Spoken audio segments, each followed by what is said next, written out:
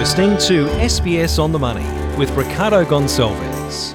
Hi everyone, to Daily 10-Minute Business and Finance News Wrap for this Thursday, the 23rd of December 2021. Later, why milk prices are likely to rise in the coming time period. But first, we are going to be talking about private health insurance because the government has approved a 2.7% lift from April the 1st, 2022 on average. It says it is the lowest increase since 2001.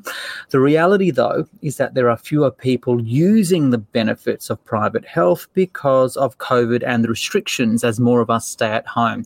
Now, depending on the private health fund that you're with, there'll be differences in that increase. So, for example, NIB will be lifting by 2.66% from the 1st of April. Bupa will be lifting by 3.1% on the 1st of April. HBF 3.62% on the 1st. The team at Medibank will be lifting it by 3.1%, but will delay that increase until the 1st of September, and HCF by 2.7%, but not until the 1st of November. You also need to kind of look back to 3, 5 and 10-year averages to get an idea of what each fund has done, because that can change too. Also take into consideration some of these funds have also returned some money back to members because of unused claims because of COVID. Anyway, Medibank is one of those that will be lifting by 3.1%, but will be delaying that increase by 5 months. Earlier, I spoke with its CEO, David Koczkar, for more. David, you're lifting premiums by an average of 3.1%, but delaying that increase by 5 months until the 1st of September. Why? Yeah, so today we are increasing our premiums but delaying them for 5 months, which is the next round in our customer support package for COVID. We have continually committed to our customers that we will return any permanent net claim savings due to COVID, and recognising the impact of lockdowns around the country. So today we have announced that we will be deferring that premium increase of 5 months, which is a give back of approximately $135 million to our customers. Around 2 million of our customers will have that premium delay.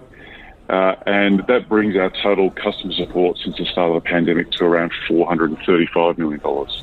Given the pandemic and restrictions, why do premiums need to rise in the first place? How do you explain it to customers? Well, no customers want an increase in premiums, but customers understand that we're here to support their claims and make sure that they're there when they need to consume healthcare, whether it's investing in their health and well-being or if they need a procedure. We communicate to them that the underlying costs of health are going up by, in fact, more than the increase in our premium. And so we explain that in order to cover the cost of healthcare, we are increasing premium. What we are also explaining, two things. One is we continue to reduce our own costs. In fact, last year, we reduced, through our productivity program, our cost by $20 million with a target for this coming year.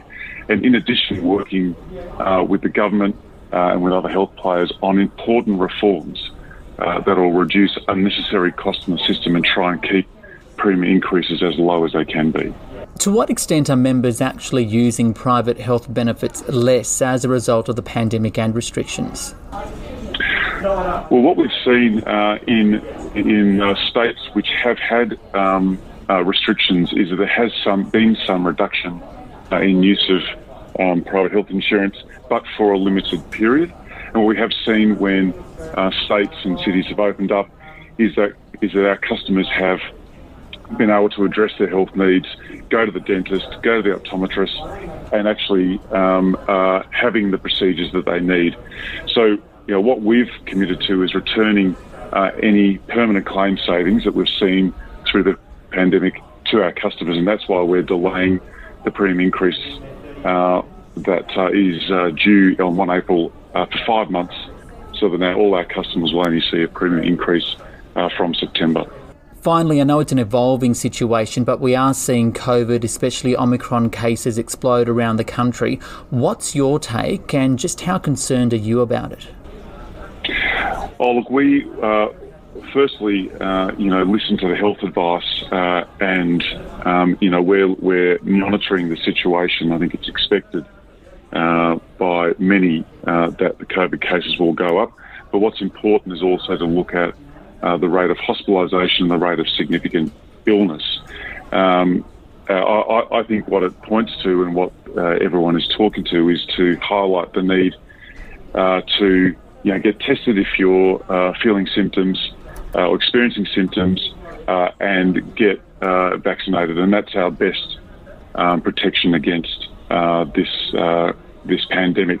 And what we are seeing also in the future is some health trends that we are monitoring more closely. We've seen an increase in health concerns like mental health concerns. We are seeing and have seen a drop in people doing diagnostic tests. So we have to be ready for an anticipated increase in some of those procedures as we move through 2022. That is Medibank CEO David Koczkar there speaking about the increases to private health insurance premiums. Now to the Australian share market, which closed 0.3% higher on the S&P ASX 200 to 7,387.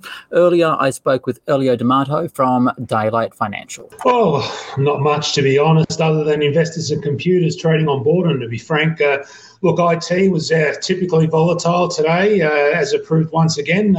We do see the rising rate runoff continue, and that has put a little bit of a downward bias on many stocks in that high PE IT space. But amongst our best, though, we saw healthcare, particularly those set to benefit from the COVID glow, like pathology firm Sonic. Ansell also had a good day, as did industrials and energy stocks. But really, not much fundamentally underneath that driving direction, to be honest.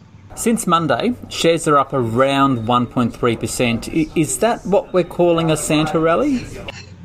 Yeah, Santa rally, sell in May and go away, Black Octobers, etc. Look, they're all nice package grabs. They sound nice. They give a predictable nature to the market, though the reality is often far different from that. But look, December form's actually pretty good form. In the last 20 years, assuming this month we finish above 7,256, of course, we'll see we've had 6 Decembers where it's actually been negative. So that's only 30%. So 70% is actually winning form. And that's generally why it's considered a Santa rally in December.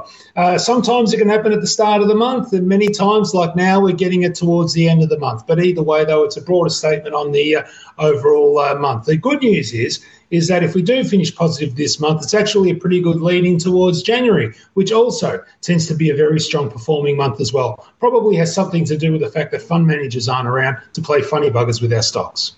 There is one corporate story that caught my attention today. It's a big loser on the share market, Bega Cheese. It follows a trading update from the company and a warning update because of COVID-19 impacts. What can you tell me?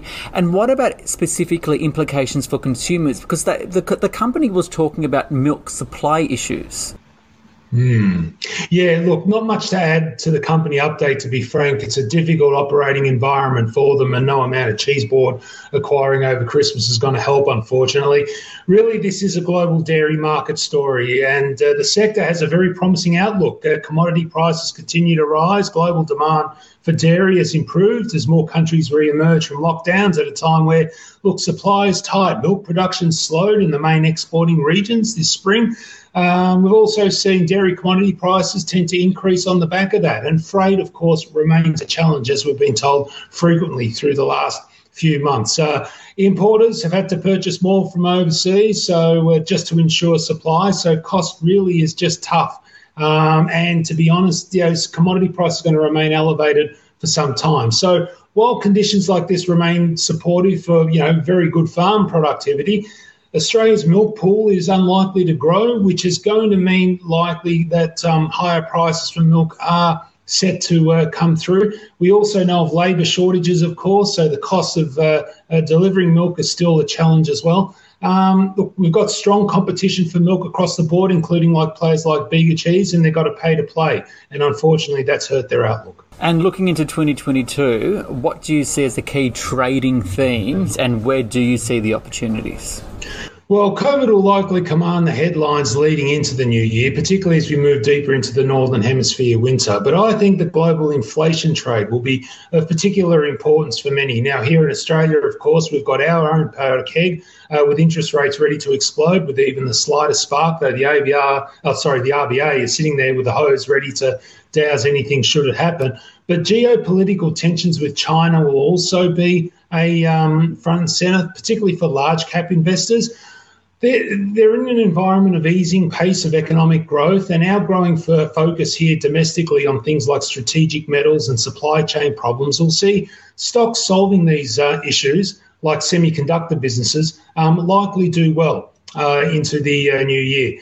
Other sectors that I expect to do well include healthcare, dare I say it. Now, I'm talking about those outside, of course, that have benefited from the COVID glow, particularly things like hospitals, for example, even allied care providers, through to even emerging biotechs who have really seen their business disrupted significantly on the back of COVID shutdowns. But overall, though, inflation will be probably the story of 2022. Can we keep a lid on it in order to keep interest rates low as we re-emerge out of our COVID slumber and emerge into that new phase of growth? And can we keep them low enough to support a possible slowdown in growth from China? That'll be very interesting to see. Elliot D'Amato there from Daylight Financial. This is the final SBS On The Money podcast and vodcast for the year. We will be returning back with a new series on the 1st of February. Speak to you all then. This SBS On The Money podcast is provided for informational purposes only. The content on this podcast should not be understood as constituting advice or a recommendation. It is not personal advice and does not consider your personal circumstances or objectives. You should contact a licensed professional before making any financial decision.